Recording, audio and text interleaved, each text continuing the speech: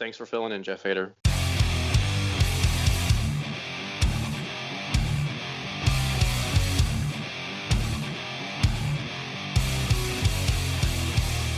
Ladies and gentlemen, welcome back to the Axe and Iron podcast. We would like to thank today's sponsor for this episode, Evapo Rust, the original super safe rust remover and its non-toxic, environmentally safe formula. It removes rust without the hassle of scrubbing. It is also reusable for several times before the solution is spent. Head over to Amazon, use the code 25AXEIRON to get 25% off of your Evapo Rust. Check them out on Instagram at EvapoRust. I am Chris Cash from Mount Phillip Metalworks, joined by my co-host Roy the Psychopath Scott. This is the Axe and Iron podcast, and we have a very, very outspoken, overly. We have Geoff Feder with us today. The fill-in. I'm filling in. You're not a fill-in. Quit saying that. I'm not offended by it. I'm not offended by it. I'd rather be a fill-in. You're totally not a fill-in. You're not a fill-in at all. I'd rather be a fill-in. You're a fill-in. I appreciate it. Make no mistake. Guys. You're the most overexposed guest we've had so far. Wow. I'm not going to ask you a single fucking question about how you got started. Good. You're just on here to tell dick jokes. That's all. Well, so we're going to tell dick jokes and. So listen, every time I'm listening to the fucking Full Blast podcast, you're like, right. I didn't know that this was going to be like. I just wanted to tell dick jokes. Yeah. How many fucking dick jokes do you know? Wow. Because I know like 0 dick jokes. No, now Roy, when I say dick jokes, it sounds as if I have like a pocket full of street jokes. Street jokes isn't like, set a punchline. I don't. It's just that, any chance I can, say wiener or something like that. And stupid. That's what I want to do. I don't want to. We're on Knife Talk, and it's if we ever off-road. Wait, you're on another podcast? I'm like an asshole.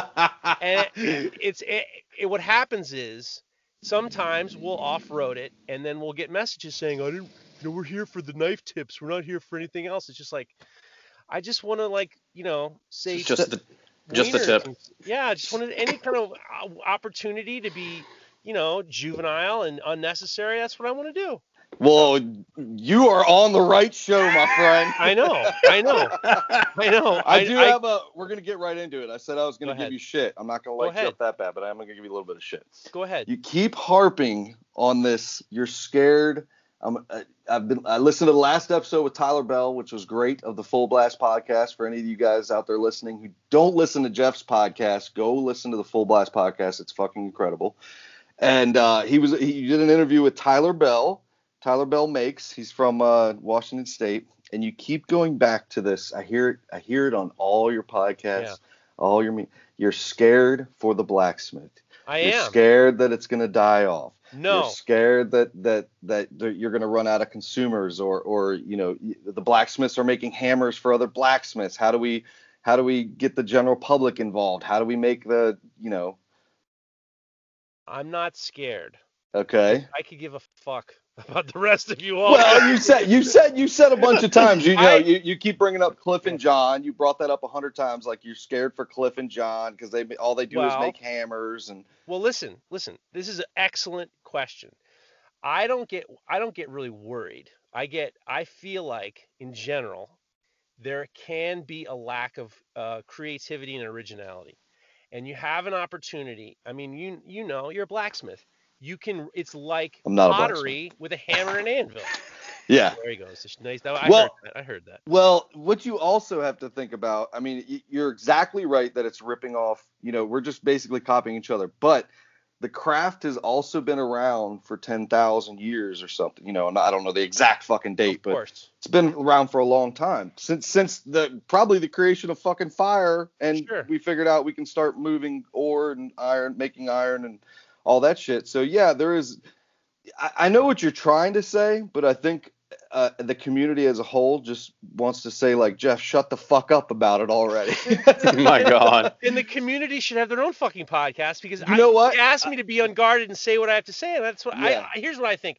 my opinion is, and I'm not trying to encourage anybody. It's just like, I just remember the days you see the same scrolls all the time and you see the same shit from years and years ago. I want to see innovation. That's all. Yeah. Do have whatever makes you happy. It's just that, for me, it's like you have this ability to change the mass of steel with a hammer and an anvil in your mind, and then I want to see some new shit. I want to see stuff like what Fireforge does. I want to see some innovation. I want to see innovation. The same time you say this, you're a knife maker. Yeah. I'm a business person. The knife making just happens to be what I'm doing business in. I wasn't planning when I don't have the same history with as other people in regards to, I didn't like, get into bed and curl up to a fucking chef knife and like suck its thumb, until I fell asleep. It's just like I made a couple knives. I was a blacksmith, and then I made a couple knives along Matt Paul from MP Knives when he was teaching classes with my buddy John Ledford when we had the Hudson River Ironworks, and then I helped him. I was like, I could do this, and I made one, and then I sold one, and I made another one. I sold one. I could sell them faster than I could sell sculpture. It's that easy. Logical progression. It was a logical progression to be like, I can, try to sell this sculpture, or people want these knives, and you know what? I like them. I use them. I mean, I was a cook, so why don't do that? So I mean, if it could have been, I could have been making axes for if it had worked out. I think that a lot of it is that when you say it, you don't have any. So there's no pushback from anybody that you're speaking to. Like, you told Tyler there's not enough innovation. Maybe you called him. It wasn't the golden child. Chosen one. The chosen one. No. I got it was a gag, but he's a very, very smart guy. He took a class with me last year at Jimmy DeRessa's where he made that flying bottle opener, which was cool. But the innovation I think comes with our society, especially in America. When you look at the blacksmith in different countries, there's still guys churning out real work every day. You keep going on the bottle. We can't keep making bottle openers. Well, there's guys that are still making like. Can't. I just want to see more. Yeah. I get it. But I think with the American, I've had this conversation with the guys at my shop, and over the last 100 years, it has become like it's almost like a novelty thing. So industry came in, machines started taking over, the Industrial Revolution happened, so the blacksmith fell to the wayside, and machines and mills and that kind of shit automated certain procedures to get things done, which kind of so I think innovation in our country is kind of like at a weird spot right now because we want everything instantly and instant gratification. Right. And I think that, you used to work in a metal shop where you guys MIG welded railings and shit together and scroll work and all that stuff. There was a time when all of that stuff was forge welded and hot riveted and hot collared. And those days left because nobody wanted to pay. Right. Here's the difference. I'm wanting more innovation in terms of the design and the final product. Yeah. I don't care. I mean, the technique is important, of course. Yeah. I just see these guys who maybe have a job, and then they bought an anvil and they bought a forge and they got a couple hammers, and then they learn how to do this. They learn a couple twists, and then they're putting all their eggs into the baskets of I can make these bottle openers and sell them for $25 a pop.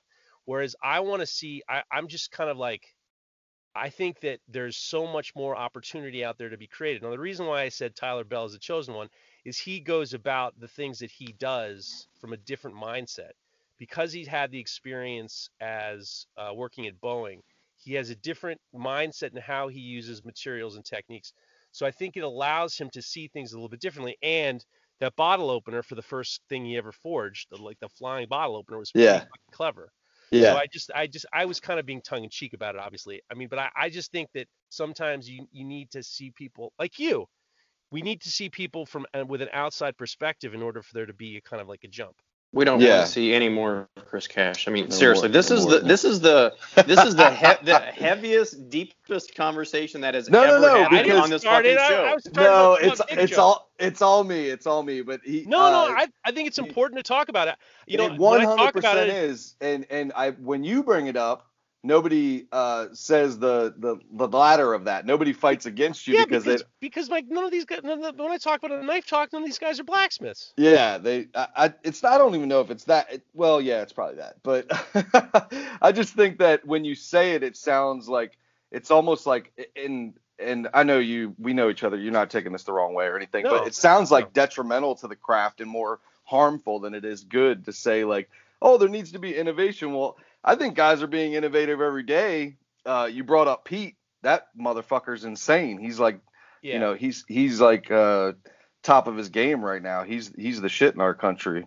In my mind, when I say these rambunctious things, when I say I'm number one, I'm trying to be a little bit controversial always. Yeah. Because otherwise, what are we going to say? If I'm not What are you guarded gonna or talk like, about? go out of my line, what the fuck are you going to listen to me for? Yeah. So I got to Yeah. say the hand picks. I yell at people about the stupid taking pictures. Nobody gives a shit about your hands. It's nonsense. I don't talk about politics.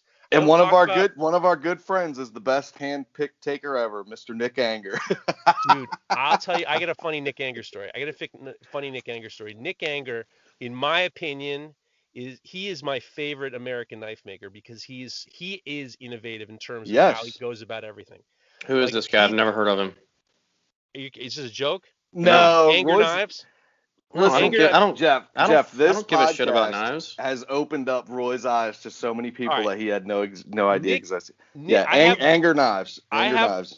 I have a funny Nick Anger story. Nick Anger is a I'm gonna go look big this fucker dude. up right now. He's a big dude. He's When you big. say He's fucker, giant. be careful. He's a giant. He's Oh, a giant. He's a Like giant. physically? Yeah. Physically, he's Yeah. a giant, and he is intimidating. And he comes from a background. I'll tell you now.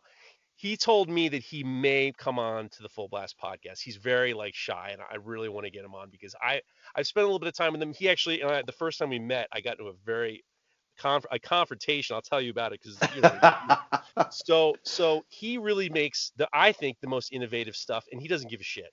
Yep. All right. He's very So intelligent. When he talks about it, he's very flagrant against rules and regulations. Yep. He's just a wonderful human being. He's aggressive. He's an aggressive guy, and he's intimidating. And he used to be a social worker, so he knows he understands how to deal with mind games too. Yeah. I'll tell you a funny story. So Nick, I got when Pat Quinn started the Center for Mental Arts, and he started doing classes. I reached out because I wanted to be supportive, and I said, "Hey, listen, if you got classes, I'm looking forward to take some classes." I took a class with Aaron Wilburn there, and then he said, "Oh, by the way, Nick Anger is going to be teaching a class. Maybe you want to take it." I was like, "Absolutely." And I came, and our immediate interaction was Nick, was asking, "What do you do? What do you do?" And then I said, "Well, I do stock removal knives." And then so his nickname for me was stock removal. No, Roy, stock removal. I know what stock removal is. All right, just I was trying to be for your audience. Yeah. Well, I was trying to fill them in. Just stock. Hey, all right. Well, I'll fill the audience in. I'm looking at Anger Knives right now, and you're saying that he's innovative. His knives are beautiful, but from the layperson like me, his knives look like everyone else's knives. If you look at his transitions between the transition. You look into the transitions between the bolster and the handle, and his handles and the Damascus that he does. His style is his own. He's created his own style, and he's, as far as I'm concerned, trust me, I've seen a pile of knife makers, and they're all awesome. But I think that in terms of innovation, in terms of design and creating your own style, Nick takes the cake. That's my. And Nick's different every single day. Right. Yeah. Every single fucking day, he's doing something different. So they're beautiful knives, but honestly, his Damascus is beautiful. He's got tons of crazy patterns and whatever, but whenever I look at it, if you put this knife next to one of yours, or I don't know, some other fucking knife guy, they look similar. They look good. No, they don't. Dude, they don't. With peace and love, you're very kind. This isn't like giving you a high five. I'm just saying that his work looks like everyone else's work. This is from the layperson. I'm not trying to be an asshole. No. I don't think you're being an asshole. I'm just saying that from my experience. Okay. And as that's being fair. around him and talking to him and seeing the body of his work, yeah, I find him to be high above the normal knife maker, blacksmith. Doesn't It's really. it's gorgeous work. Doesn't It's really. I Matter. mean, gorgeous work. if you look at the way he captures Damascus with monosteel, and like, well, he'll just have those little Damascus slivers like in the knives, or I don't know the technical term for it, Jeff, Fine. but where I like slivers. Slivers is good. well, he runs the different patterns and then forge welds them all together, and they don't look like they should go together, but they all Right. go together. Yeah, Yeah, it is innovative when it comes to he's that. got Yes. more of an artistic. Here's the thing, Roy. I believe that knife making is a lot of it is stringing a series of systems and tips together. Okay. I can tell you a couple tips and you can string these systems together and make a knife. Okay. He kind of goes beyond those tips. He really has this kind of more of a painterly quality to the way he's got more of a it's more of like a spontaneousness. He's got more like a sculptor's mind when it comes to making knife. What is this fucking knife talk? Listen, all I was gonna say was Tell your Nick listen, Anger story. I mean, I don't know. So the funny story with Nick Angers, he's a gruff guy, blah blah blah, gruff guy, and he was great. He's a great teacher, and I don't know, somebody got he was intimidated to ask him a question, and I say, I go ask him a question. If you want to ask him a question, ask him a question. You paid for this class, ask him a question. Yeah. And he was nervous, and he was just kind of like he had a little bit of a little chip on his shoulder, and then all of a sudden I was talking to him at lunch next to Pat. I don't know, I was talking about boiled linseed oil or something like that. And he goes, boiled linseid oil? What are you talking about, boiled linseed oil? He started screaming at me about boiled linseed oil. And I said, whoa. What is Nick Anger or Nick passive aggressive? What's going on here? And it got to the point where he got very big. He like almost like a bear stands up on his back legs. He got super big, and then Pat Quinn immediately ran in between us. I mean, this is like, I don't know, this third or fourth or fifth class. He didn't, I mean, all of a sudden there's these two monsters, horning up against each other. And it was over boiled linseed oil. Over nothing, over completely nothing. And then the best part was, it wasn't like really anything was gonna happen. But ever since then, he was just like, you're my guy. He needed to see me like, I don't know, it was like the toughest guy in prison. You got to walk up to the toughest guy in prison and punch him in the fucking face as soon as you get whatever. there. But ever since then, I refer to him as my guardian monster. He's like my guardian angel, like monster that kind of, if I have a problem, he'll sneak into my DMs. He's like, hey man, what happened with your G? I gotta help you with your. He's great. He's a good dude. He's great. He's got there was a great documentary on HBO about him. Really? On HBO? Yeah. Well, about this it was guy? on. Oh yeah, he's got a super killer dude, shop. Nick's a fucking awesome. He's got an elevator that comes down from his like living room into his shop. Yeah, like a platform that lowers down. He's that big? Yeah. Pistol. He's the shit, man. He's a pistol. Yeah, but I was up at CMA with Pat, and Nick was there teaching the class, and I said, I just watched your. It just happened to. I said, I just watched your documentary on HBO, and he grabs his belly and he goes, "Look at me now." Yeah, he's funny. He's like a funny dude, and he's just like, he's intense. He's quite a character. What were we Shout getting out to at? Nick Anger. I don't know. Talking about we were telling a funny story. Fucking we were just talking knives. about innovation and that kind of shit. And you were bringing up knife maker innovation. I just think that I get to the point where I think that there's more. I mean, it's like if you. Do you think you were being innovative when you started making giant fishing lures? No. You know what? To the point. That's a very good question, because I honestly now, after years and years of looking at my work, I don't even think I was making art. I don't think it was sculpture. I think your perception is changing the older you get, because I hear a lot of people tell me that, why don't you go back to making the giant fishing lures? Those were some of the coolest fucking things he ever did. I'm actually going to be working on a couple new ones soon, just because I need to get. You know what? Sometimes knife making gets to me, because Well, you're on a massive run of doing 50 something knives right now. Good. Yeah, I'm working on 56 knives right now, but they're all the same. I like that. I like the repetitive nature of it. A lot of guys say I like it because it reminds me of when we were in metal shops, and you're doing 1,000 rail pickets, or I try to think of this more of as a business in like a metal shop, than like I'm some sort of artist, painting away. I'm far more interested as a business, but also as a metal shop.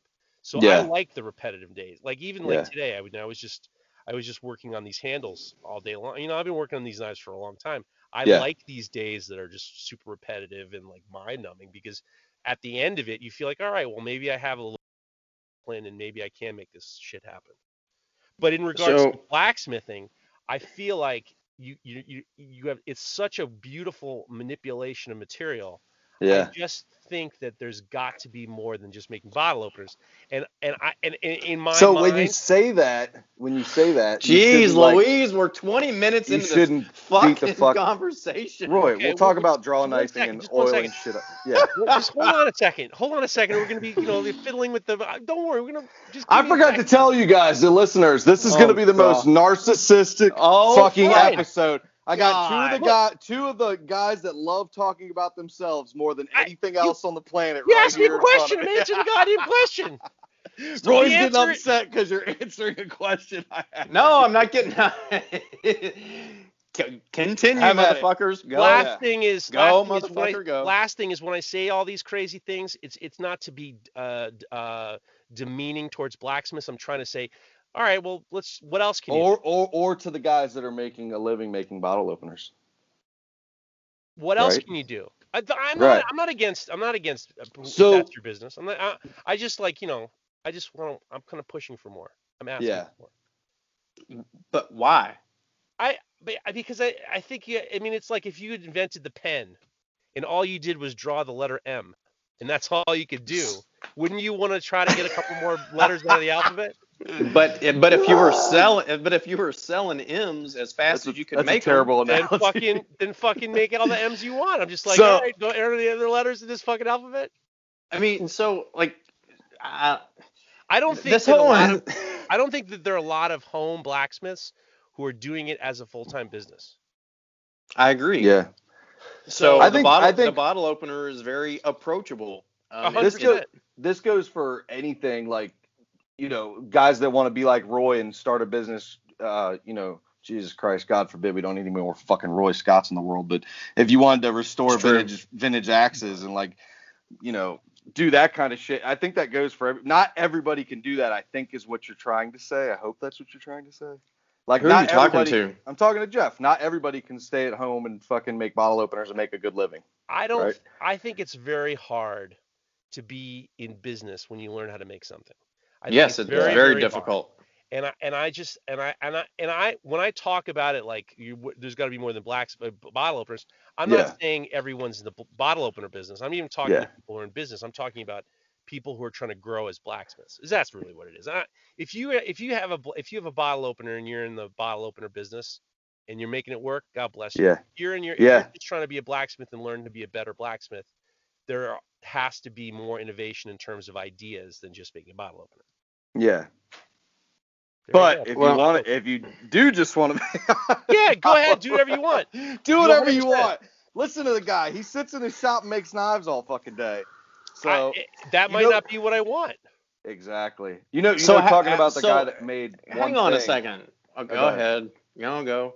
I was fishing. I love fishing. I was out I on the love boat it. one Here time, we go. and I was down in D.C. and they were having like there's a place where they all tie off and they drink beer and have fun, yada yada yada. Well, I was down there fishing. Here comes this guy, this big old huge boat, one of those cigarette boats, Right. Big blower engine, Chevy 454s, and That he sounds rolls awesome. up. Nobody knows who he is, and he just rolls up in the middle of everybody, and he starts talking. Really, really super cool, down to earth guy. You could tell he had some deep pockets, some coin, because he had a really nice boat. And we all start talking about what we do. Oh, I'm a body man, and my other buddy there, he's like, yeah, I'm a painter. I do paint work. And what do you do for a living? I can't remember the guy's name.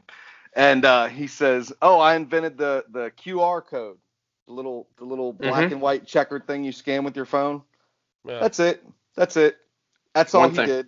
One and That's done. all he did. Pretty good. He invented that code, and that's it. The rest is history. Seriously, one and done. You ride off into the sunset. Yep, That's everyone's fucking dream. And I bet you that guy right now, with COVID and everything, anytime you want to go hands free and not touch anything to any place you go, you can scan that little QR code. And, say you go to a restaurant or something, and it pulls up their menu.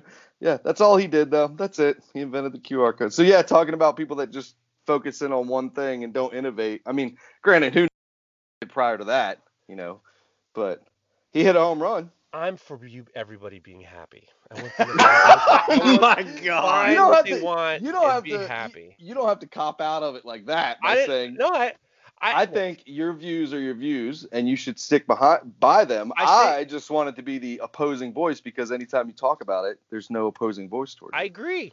Yeah. I don't disagree. I'm glad you're pushing back because somebody's got to. So how are chef knives that are coming out of the Feder Knives factory? How are these innovative, and how are you pushing the chef knife craft? They're not innovative. There you go. I'm not a World I mean, exclusive right there. this is a, I'm making a, this is a business. And Yeah. I'm Yeah. not really, I don't really see this as art. So I'm not really trying, I'm trying to make something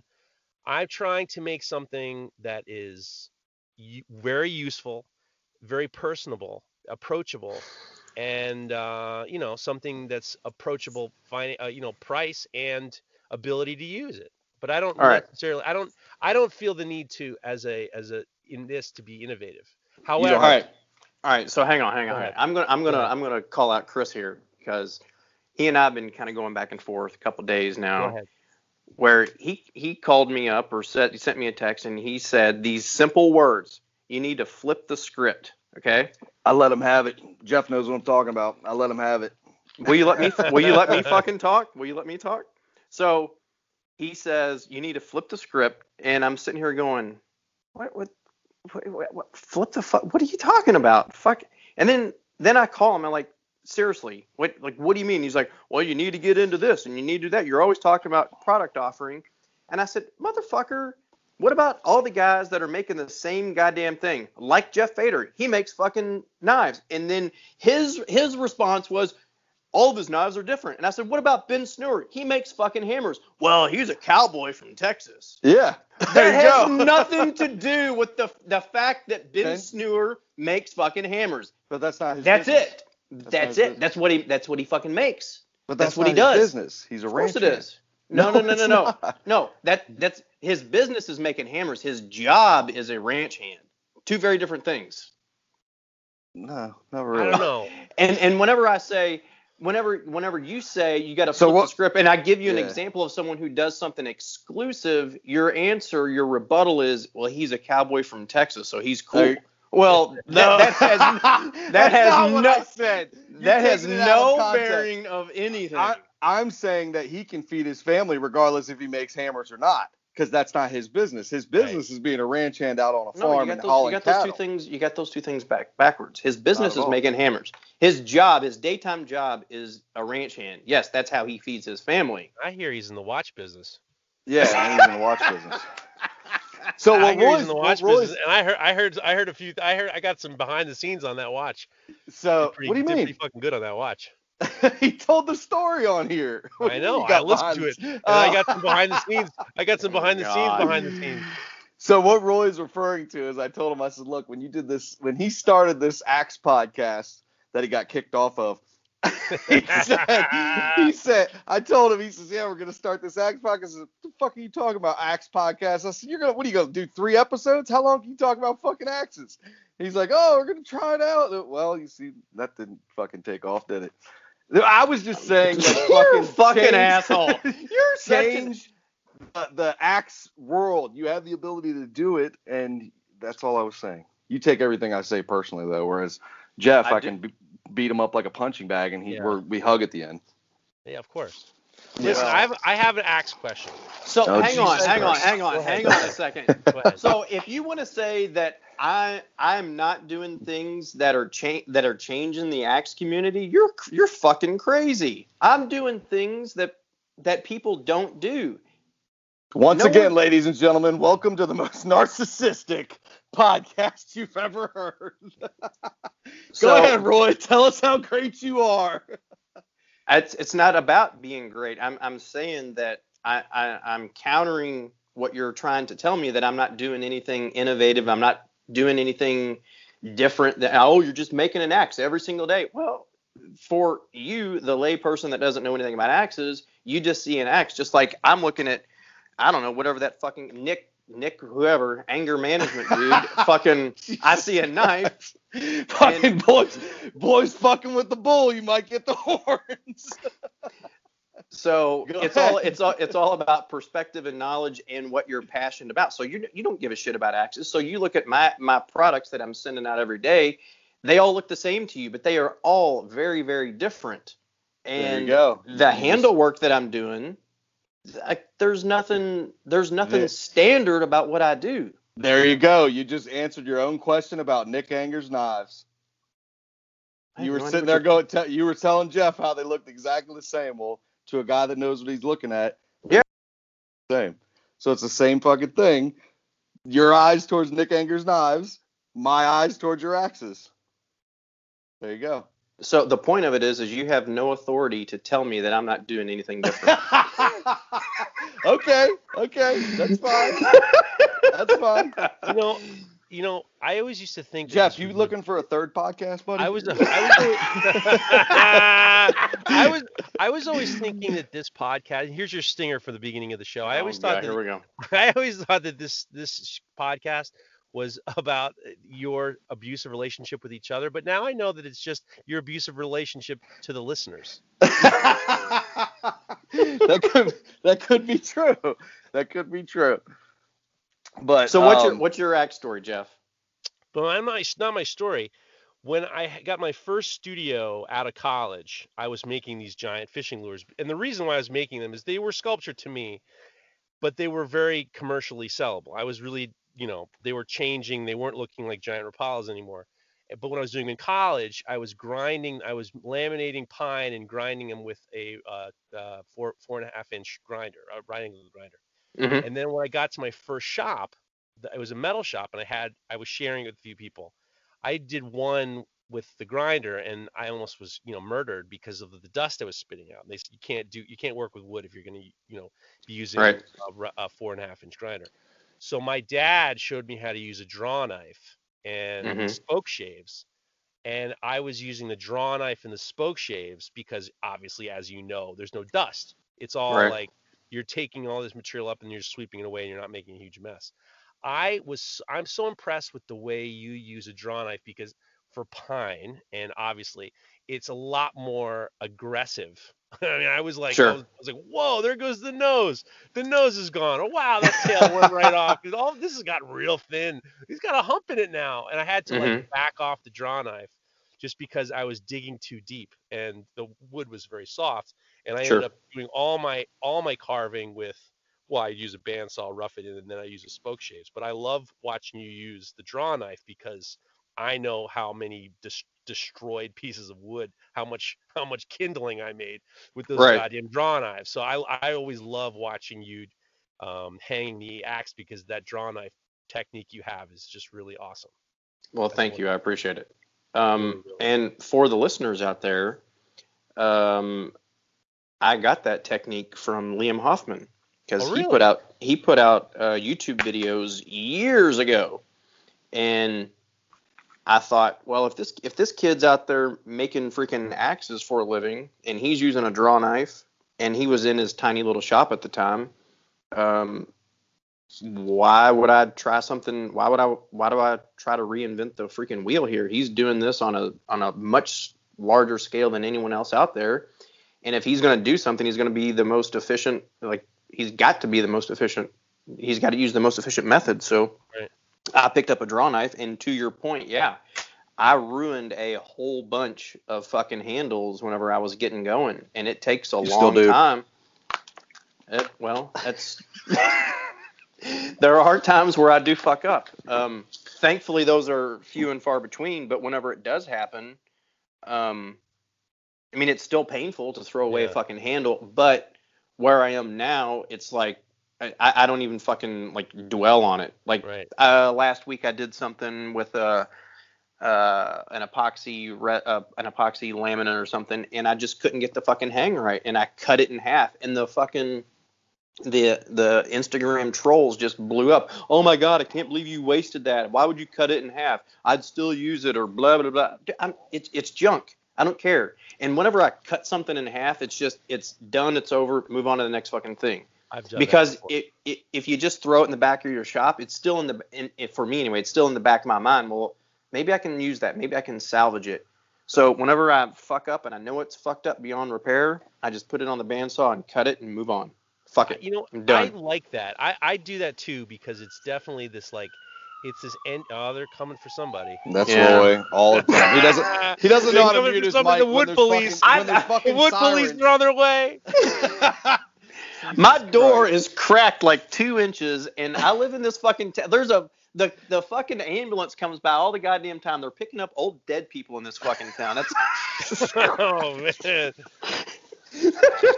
But I do like that act of finality where something is just not right, and then you just kind of like, I've had like a knife handles where it's just not happening, it's just not happening, it's just not happening, and maybe I can fix it, and then instead of just like constantly like spending all this time Mhm. trying to like bandage something, I'll run Right. to the bandsaw and be like, all right, well that's the answer to that. You gotta Yeah, start exactly. over, shithead. Yeah. I know that feeling. Human garbage. It's Fucking definitely piece of human garbage. it's definitely it makes things much more you're not there's no ins and outs anymore. It's over. You gotta start over. I like that. I like that. Yeah, it's a fresh start, and Yeah. whenever I cut it in half, it's out of my mind altogether. Do you And save your sorry. do I I was save gonna them? say, No. I save all my like real bad fuck ups and they put them on the wall. I look at them as these talismans of Jeff, what I hate to tell you, Roy Go wouldn't ahead. have enough fucking wall space. Oh my Wouldn't have god. enough fucking wall space. Fucking asshole. That whole You got- everything behind him would be fucking. Damn. Damn, Jesus. girl. Now that we Do have you have like everybody's. do you just have like a What? list of you have a list of Yeah, I actually have you one. just like write Seriously. them all. He's got a piece of paper with all the things I can possibly. It's like, what can I say to Roy at this particular? Seriously. Oh, there you go. Jesus Christ. Like he's the more that we get to know each other, the more overtly aggressive he is towards hating And me. the worst thing and that was the worst decision I ever made in my life was getting to know you. Probably. There's no going back now. You're welcome, We're motherfucker. fucking Mackerel. committed. We're Holy committed. mackerel! There's contracts signed and there's fucking shit in the works. So let's talk about these lures real quick, Jeff, Go because I ahead. know you're a long-winded motherfucker. Oh, wow. How long do they take What to the make? fuck is long? Why are you calling long-winded? I think it's obvious. He's fucking. He's not used to somebody holding a conversation that long, Jeff. Oh That's my what it is. god! So seriously, all joking aside, how long did they take you?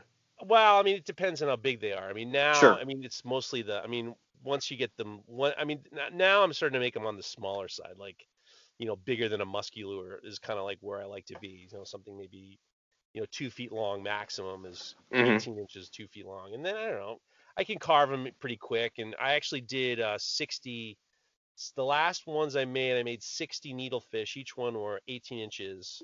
I made 60 identical ones, carved them all with spoke shaves, and then Wow. painted them all, and I did it all in a month. Wow. And that was Yeah. the wall, like the wall Yeah, display. That yeah. was fucking cool. Yeah, that's this Jeep. This Jeep is I traded that sculpture for this Jeep. So Oh no Jeez shit. Louise. I traded my last 2 cars were sculpture barters. So Jeff, So- go ahead. Sorry, Roy. Have at it. So you and I have messaged each other back and forth about Yeah. fishing a little bit. So, and you clearly like doing lures and stuff. So, what's this deep-rooted fishing theme that's going on in Geoff Feder's life? well, when I got to I used to fish when I was a kid. And Uh-huh. then just with, my friends and whatever, bullshit, popper, like bobbers and stuff. Mhm. And then I got to college. I went to college in Ohio, and there's a lot of great freshwater fishing there. And I was in the middle of Ohio, and then I had a friend of mine. There's nothing great about Ohio. The fishing's it's fine. No, go ahead. Ohio's fine. Ohio Jesus sucks Christ. ass. So, I mean, I was doing these sculptures, and then one of the guys in my sculpture class fished a lot, and I went fishing with him, and then we fished a lot. And then, the whole idea of fishing to me was always more than just like going out and catching fish. There was this real, feeling of optimism. You didn't know what was going to happen, but you were excited to go out, and it could be, really this moment of, catching something big or getting skunked. But there was this really moment of, there's an optimistic moment of fishing, and I always like that. And the lures were always to me as a joke because you go into like wherever you buying tackle and you're looking at all the lures and the crazy colors and the crazy names, and it got to the point where it was very clear that it was more about trying to catch the buyer than it was Mm-hmm. the actual fish. Absolutely. And we all know the best bait for fish is going to the pet store and getting goldfish, which I have done. We went fishing once. We were gonna, and the bait store was closed. Everything was closed except for the pet store. My buddy's like, "Let's go get some goldfish." Oh shit, And that's funny. we got goldfish. You're not supposed to do it because you don't want them to, invade. Yeah, the now area. they're an invasive species. But I tell you what, it's like nuclear destruction. As soon as they hit the water, Oh they God. get slammed. So that was a we and it's on a murky day too. That's the best. Mm-hmm. Get yourself a nice goldfish and put them on a hook. So it's funny that you mentioned the anticipation, the optimism. So Right. whenever I was fishing in Idaho, like you would hear stories of people, oh, I caught 50 fish a day, or I caught 100 fish a day, and you're like, no fucking person catches 100 goddamn cutthroat a day. Well, in Idaho you can. Wow. And I had this fishing buddy. I was friends with him for, I don't know, 10 years or whatever. And he would get so pissed off at me because I would want to fish until I was shivering cold. The sun was going down. And one day he looks at me. We're on the river. Fucking sun's behind the ridge. And he goes, how many fish is it going to take for you to have a good day? And I go, dude, it's not about the number. It's the next cast could be the biggest, most, just the best fish that I've ever caught in my life could be hanging around that bin right there, behind that rock. It could change it could just change my perception of fishing altogether with one last cast. And he just looked at me in complete disbelief, like, what the fuck is wrong with you? Like, we've caught enough. I'm done. And for me, it's never enough. He's the problem. Roy Scott is an optimist. That's what you should have said. I think my wife would disagree. But that's the nature of optimism, is that you think that the next thing, you're never satisfied and you're looking forward to the future. That's a positive thing, Roy Scott. Well, okay, I'll take it. Take it. Jesus Christ. Fishing is not just about catching the fish. It's this degree of optimism of the day. Because you get excited, you put your shit together, you're all ready to go, and where are you going to go? You got your spots, and maybe you bring your food, and you got all this stuff, and you're bringing maybe with your friend, your family, or somebody, but no one's ever like, oh, I got to go fishing. God damn. It's like, if you like to fish, you're pumped. I'm going to go fishing tomorrow. What are you doing tomorrow? I'm going to go fucking fishing tomorrow. Yeah. It's the best. It is the best. So along these lines, I got to share this with y'all. So out of nowhere, 2 days ago, in the mail, the listeners can't see this, but they can probably hear this. They finally Check got this you. out. I have a lure in my hand, okay? Yeah. And I have a note that says, thank you. And I'm going to read this. Dear Roy, I wanted to send you... This is from one of my guys.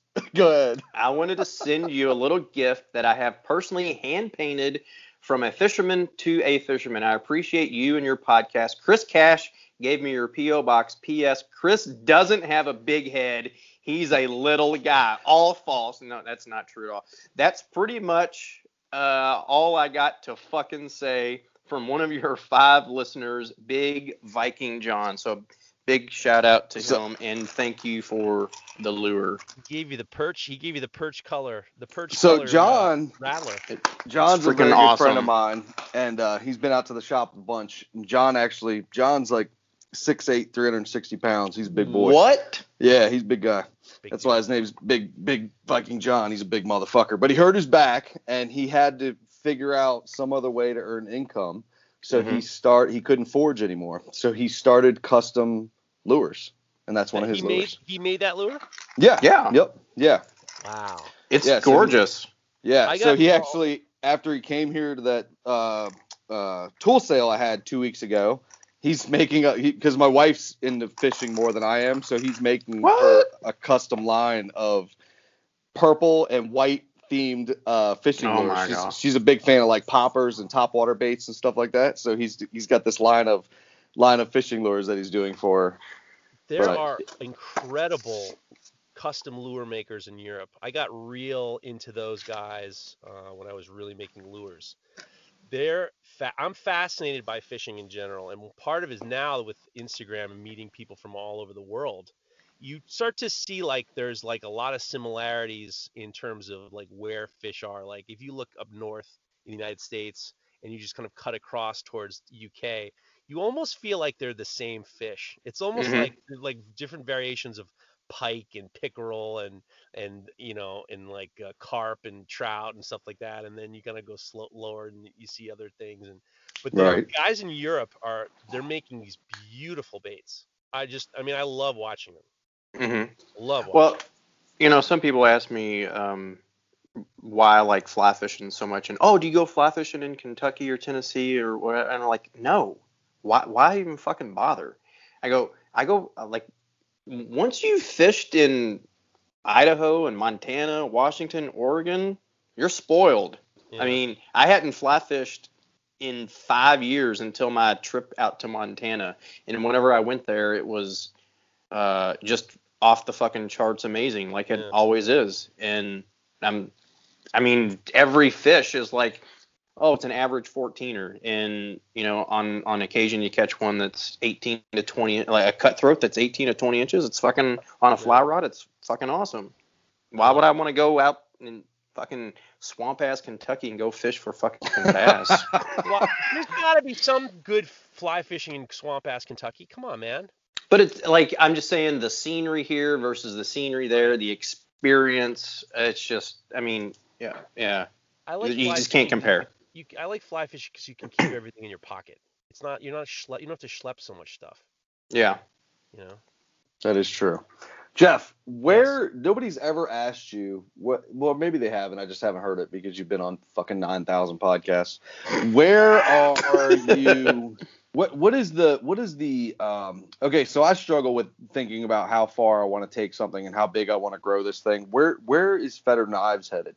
Like you love the business aspect of it. So where is the business going for you, say 10 years down the road? Oh, 10 years down the road? Yeah, well, do 5 years, do I 2 mean, I'd years. like I to don't be, know. I'd like this to be a bigger operation, an operation where I'm doing much more.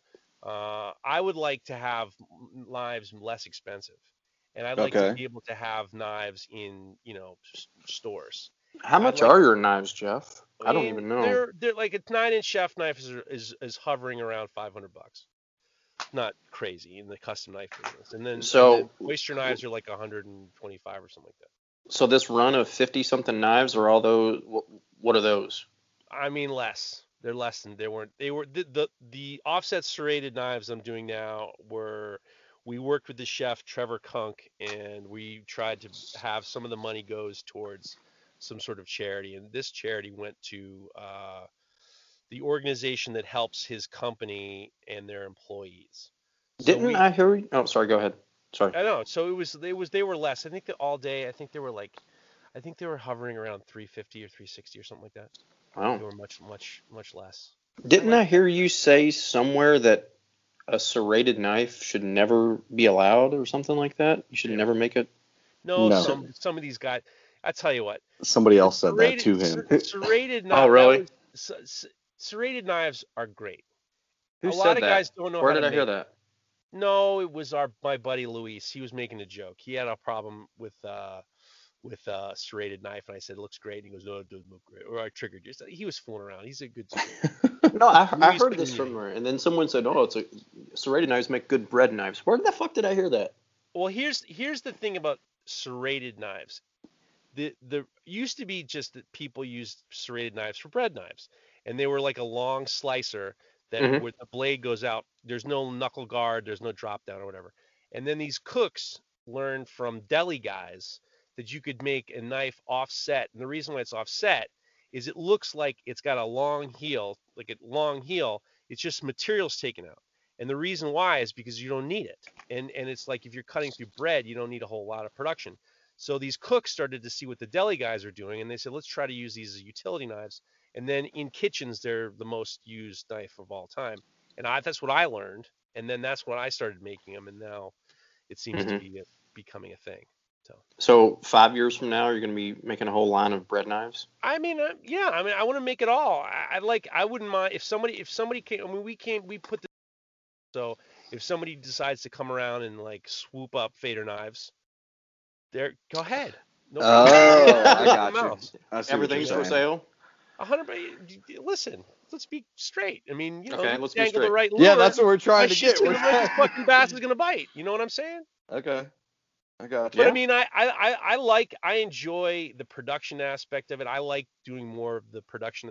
I need to kind of take some more of the labor out of my hands, and then I like where we're heading. We're exponentially growing, even in this financial situation we're in right now.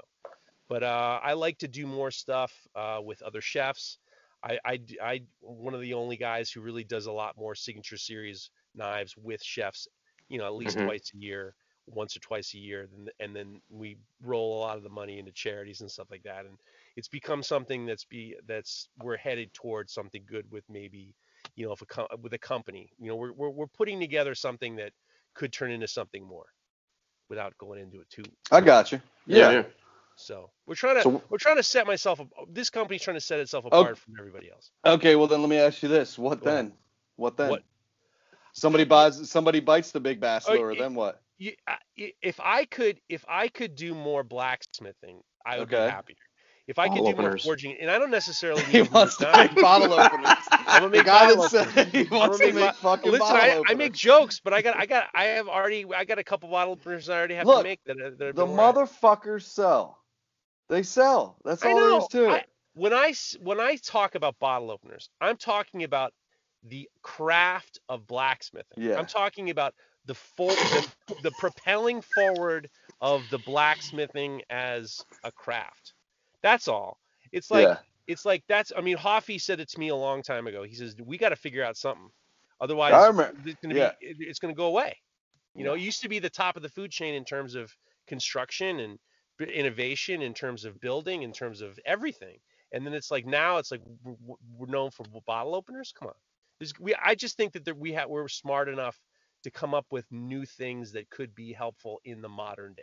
That's all. Yeah, I'm absolutely. But I mean, propelling that feeling. the bottle openers are what potentially sustains someone's growing business. Of course, Because I 100%, mean, you're always talking about approachability. I mean, 20, 100%. $25 for a bottle opener, and I use a bottle opener every fucking day. And it's kind of cool. Goddamn fucking alcoholic. That's why. Go And ahead. it's kind of cool to collect different ones from different makers, different shapes. You should do a fish one. I'm sure Of people will course. do it. I think that when I think about the bottle opener, I think of it as an excellent avenue for blacksmiths to learn how to become better blacksmiths and to potentially make a couple extra bucks.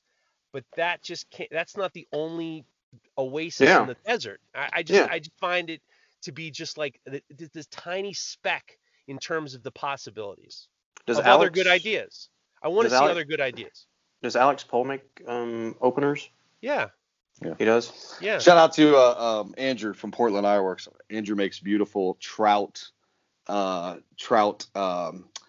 openers and steak flippers and shit. It actually looks like a motherfucking trout. So yeah, Portland Yeah, Ironworks. I think I mean, what I do love I love bottle openers. I love the fact that blacksmiths can start to kind of create their own style. I Mhm. So have I a pile of bottle openers. I'm looking at them right now. I got Chris's, and I got from John, from Jesse, from Fire Forge. I have a pile of them. I love looking at them. I just Mhm. know that there's more. I know he that there's says I more. love looking at them. Well, no, because I mean, how many bottle openers I have to have in my house? My wife Yeah, has yeah. been with me for 25 years. Do you think she wants to see another goddamn piece of metal in our house? So I You're think the crazy. flip side to that is because I travel all around the country. I go to all these shops. I meet all these guys that are, I've talked about this before. I know the guys that are installing, $1 million jobs, and I know the guys that are living on bottle openers. Right. I think the stuff that's being so innovation in your eyes might be somebody else building something else that you're not even seeing. So you might be having this conversation with everybody about there needs to be more innovation, but you might not be seeing there's blacksmiths that aren't even on anybody's radar that are doing amazing work, and changing the game when it comes to, you wouldn't have that conversation with a painter, right? Look, listen to me. Oh my God. Listen to me. Stop everything and listen to me. How is a painter going to be more innovative, Jeff? I want to know. Listen to me. Dude, how many Chris, times you're talking out of both sides of your fucking mouth here. At one time you're saying, what do you mean? Well, Roy, you got to be more innovative, and then you're saying, well, these guys No. I'm telling you to come up with something different. Calm down for a second. Listen to me. Calm down for a second. Listen to me. God, whenever Geoff is the freaking voice of reason, we're in goddamn trouble. Well, I'm the fucking fill-in. What do you want to? You're not a fucking fill-in. You're a fill-in. You're a fill-in. Listen to me. How many times have people asked you if you work with horseshoes? I've never been asked that. All right. Well, then I have had the knife thing. The knife thing. No. I've had the knife one. The knife one. Oh, do you go on Forged in Fire? I hear that every day. That's the point. For years, people say, "Oh, you shoe horses." There's got to be more in the mind of the average civilian who doesn't know about metalworking, other than Wile E. Coyote dropping anvils on the Roadrunner, Forged in Fire, and horseshoes. I just think that's always been my whole thing of like, how can we become a little bit more known for other things other than the standard nonsense? I mean, the anvil dropping from the sky, it's crazy. It's crazy. I actually have a story. I'm going to switch gears real quick because it just reminds me. I found a story for you guys in regards to anvils. And the question was, has anyone actually ever been killed by a falling anvil? Yes, 100%. The answer is no. Oh, God. The answer is more pianos. Pianos falling on people. In 1931, a piano was being hoisted into a second-story window. It broke free, killing a mover below. There's another guy in 1955 who was crushed under a piano, delivering it to his home. Virtually, and then here's a good one. In 1983, this guy Jimmy Ferezzo and this dancer girlfriend were having sex on top of the piano. Oh yeah. That was rigged so it could be raised or lowered for performances. Apparently, in the heat of passion, the couple accidentally hit the up switch, whereupon the piano rose and crushed Jimmy to death against the ceiling. I guess he was on top. The girlfriend was pinned underneath him for hours but survived. Oh, wow. God. These things happen more. There are no stories. I mean, maybe if somebody was with an anvil, maybe if someone did one of those anvil shoots where they put the gunpowder underneath and explodes and then it goes down the. But there's no recording stories of people getting hit with anvils. That's from fucking cartoons. I'm glad we cleared that up. I just want to make that clear. I mean, people think it's from real life. It's cartoons. Yeah, it's cartoons. Has jack shit to do with blacksmithing. 100%. Well, people think it's Roadrunner. Yeah, and it's not. Well, so that's why we need to be more innovative. We need to like figure it out. So Geoff, you're saying that you're not a blacksmith. You're a chef knife business owner, correct? I don't know. I have been a blacksmith for a while. I usually say I'm a blacksmith. Now that I'm about to turn 47, I'm having this midlife crisis in regards to who I am. I'm not buying anything, but it's just like I'm not buying it. Trust me, I'm wearing the same shit. I just got a red fly press in the shop. It's Corvette red. I can't buy anything. It's screaming midlife crisis. I don't have my midlife crisis is I'm not as arrogant in terms of who I am and what I've done as I was in the past. That's a good okay. So my question is, if you're not identifying as a blacksmith, why the fuck do you care what they're doing? Look, it's a good question. I'm on a podcast. That's a good question. If I were just to insult, no, it's not a podcasting. podcast. This would be your podcast.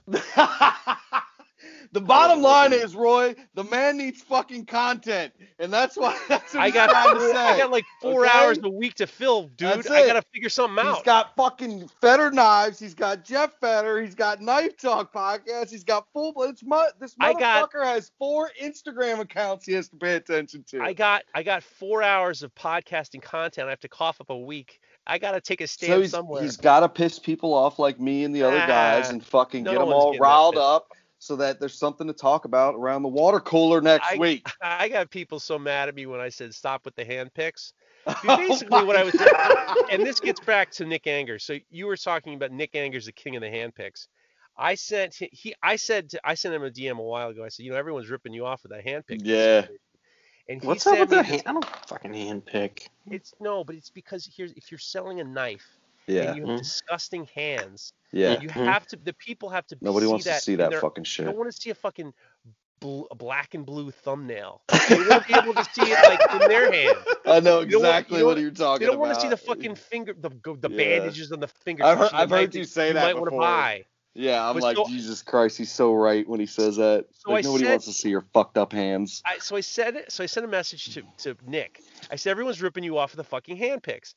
So he sent me a video on how he does it. I have that's the one thing video I saved.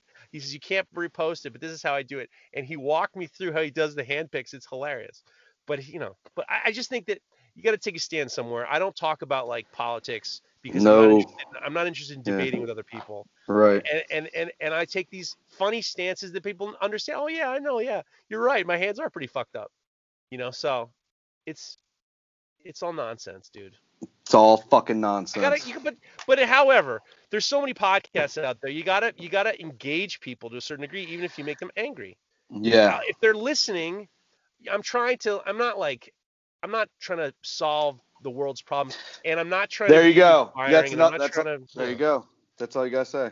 You're not trying to save the world's problems. Or you're not trying to be inspiring. I'm noticing weird things that annoy me, and then I'm telling you. I don't want to be the middleman for Jeff's shit anymore. Don't DM me asking me what the fuck he's talking about. They don't. Okay? People do that? Yeah, I've gotten that. Why do you think I'm bringing this up? I would have called you if I wanted to bring this up. What? I say, what the fuck's he talking about? Why is he saying that kind of shit? That shit gets talked about. Fine. So Chris Cash is Geoff Feder's handler now? Motherfucker, you don't even want to see the DMs I get about your fucking crazy ass. No, you don't even want to see those. Yeah. About people are DMing you about me? Yep. Why? Association. The association we have together, I guess. Yeah. I'm a fan. Confused. I've only sent fan messages. I'm a fan of Roy Scott. I don't. You Jeff, fucking liars! That's seriously. not true. It's not true. I love the shaking of the head. I love what you do when you do that quick little shake of the head, and then you say, "Come on!" I love that shit. Yeah. The fucking the little head nod. I love that. I love everything you do. One guy goes, "What the fuck's wrong with his hand? Why is he always spinning it out of control?" I don't listen, motherfucker. Listen, these fucking little things that people have picked up on, I don't even fucking know that I'm doing them, and I'm seriously not doing anything. Will you let me fucking finish? I'm not trying to do anything intentionally. And all these fucking axe nerds that freaking get together, whenever I'm hanging out with them, they're fucking twirling their fingers and saying, "Come on," and fucking whatever. And now you're twirling your finger for me to fucking wrap this goddamn thing up. Jesus. He's off his meds today, ladies and gentlemen. So this is the part of the show where we're going to give somebody some love. And I personally am going to give love to Nick Anger because it feels like we talk so much shit about Nick Anger. But Nick Anger is a good dude. I talk to him on like a weekly basis. Do you? Through the DMs. Oh, yeah. Nick's a good guy. We talk about all kinds of shit. Yeah. But yeah, shout out to Nick Anger. If you're not following Nick Anger, go follow Anger Knives because his shit is fucking innovative. I really wish I could freaking wrap my head around that because it's good. You don't have to. It's all. I know. Why do you have 48,000 followers? You're draw knifing bullshit and vices and putting old heads on new sticks. Easy, for God's sake. What is going on? Who do you got, Roy? No, hang on a second. Nick Anger, like, whenever I look at his knife, it seems like, it's comparable to a Doghouse Forge knife or something, and it's comparable to a Feder Knives. Both They're different. fantastic So knife the makers. the construction's all different. Okay. Well, all right. All of which that are fantastic knife makers. So how do you pronounce Big Viking John's last name? It's McDonough, I think. McDonough. McDonough. I don't know. John, I always call him Big John. Speaking of which, hang look on. look how big that motherfucker is. You see that giant carp he's holding in his Instagram? It looks like a goddamn minnow. So, Big John, I tried calling you 2 times this week to personally thank you, and you did not answer your phone. Well, he's so probably if got you're you listening, blocked. well, probably. It's an Idaho number, so it's probably coming up as spam for him or whatever. But Big John, seriously, thank you for the lure. Thank you for the note. And I'm sorry that you're friends with Chris Cash. That will go nowhere. Shut the fuck up. Who do you got, Geoff? I want to give a shout out to a guy named Mark Smith. Mark_Smith_knives. Oh yeah, another underscore friend. Okay. Oh my God. Listen, this is a good dude. I'm giving a good. You're This is an idiot. Don't listen. Let's go. Yeah, you're the worst. Yours is the worst. Yeah, yours is the king of the worst. There's no worst. There's no worst. Yours. There's no I'm worst stuck. than yours. I'm stuck now. It's I'm the stuck. worst. I But can't do Mark anything now. sent us, and I was having problems. I was talking about how I was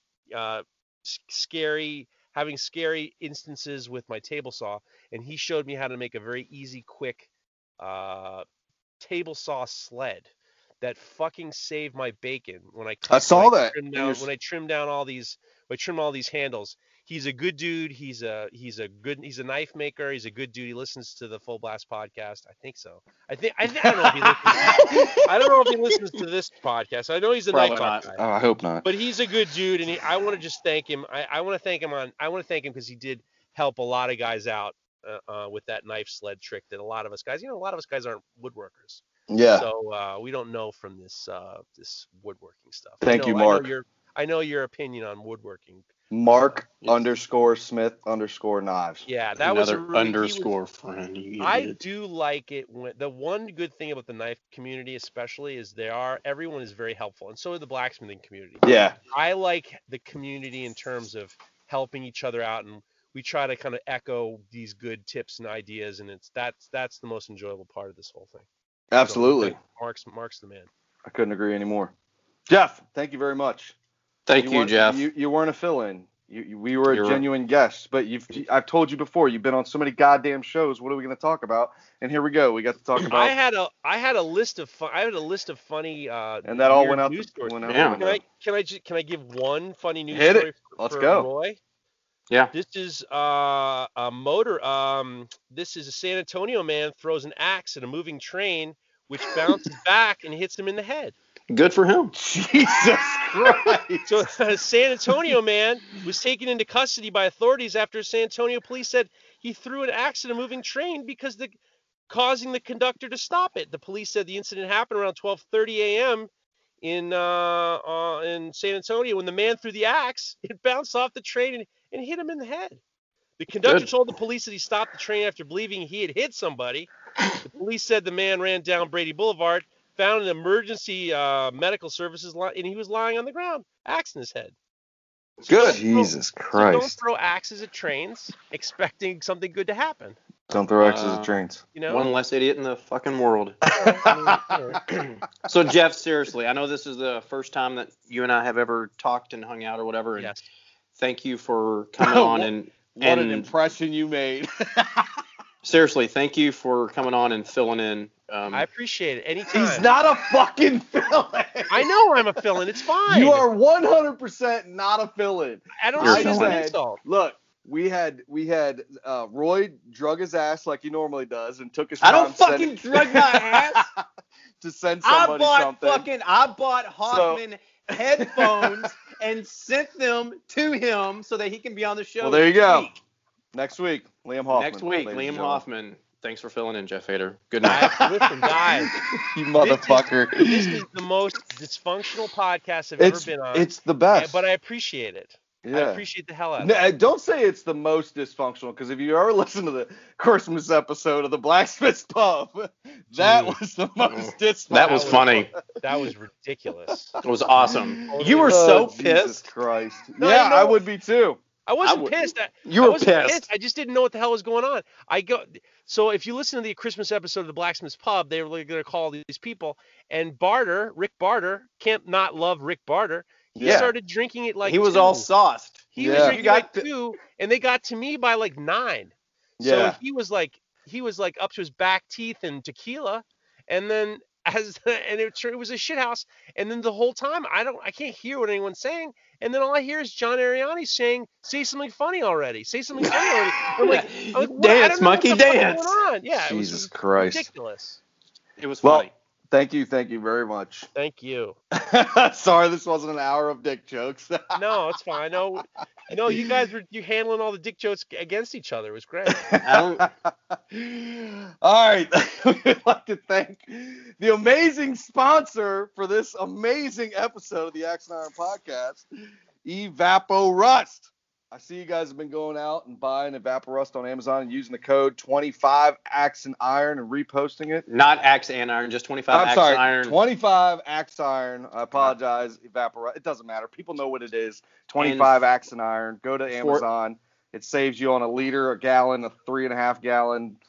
Yada yada. And for the record, I've seen more axes posted than any other tool that they're showing on those coupons. Oh, what else you gonna There put in you the go. bucket? What else you gonna put in the bucket, Roy? Fucking head in the goddamn bucket. That was a great episode with the guy from Evapo. I got so much feedback, positive feedback Yeah. from that episode. Even my wife said it was awesome. He was I mean, excellent. He was excellent. It was so good, and it was so relatable because the business story behind it. I mean, it could have been a total nerd fest of all this chemical and science and everything, but he made it real, and it was just, the freaking hard luck story. Oh, this didn't happen overnight, and it's just like every other fucking business, and it's just like Chris's life. Every turn, fucking failure before you finally You wish, have motherfucker. success. I did like how Chris was like a PhD in chemistry. I did like that too. You definitely sounded as if, oh yeah. He no knew. way. He knew. Oh, He knew we were both full of shit. Trust me. He Oh, knew we really? were both full of shit. I was like, like, oh, yeah, we got- oh yes, it's a compound. Oh yeah. Yeah, compound. We actually the just pH used that level. machine. I understand. It was a great episode. It was It was a a great truly episode. great Definitely. episode. Followed up by another amazing episode with Geoff Feder. And that is a wrap on the Axe and Iron Podcast. Thanks for filling in.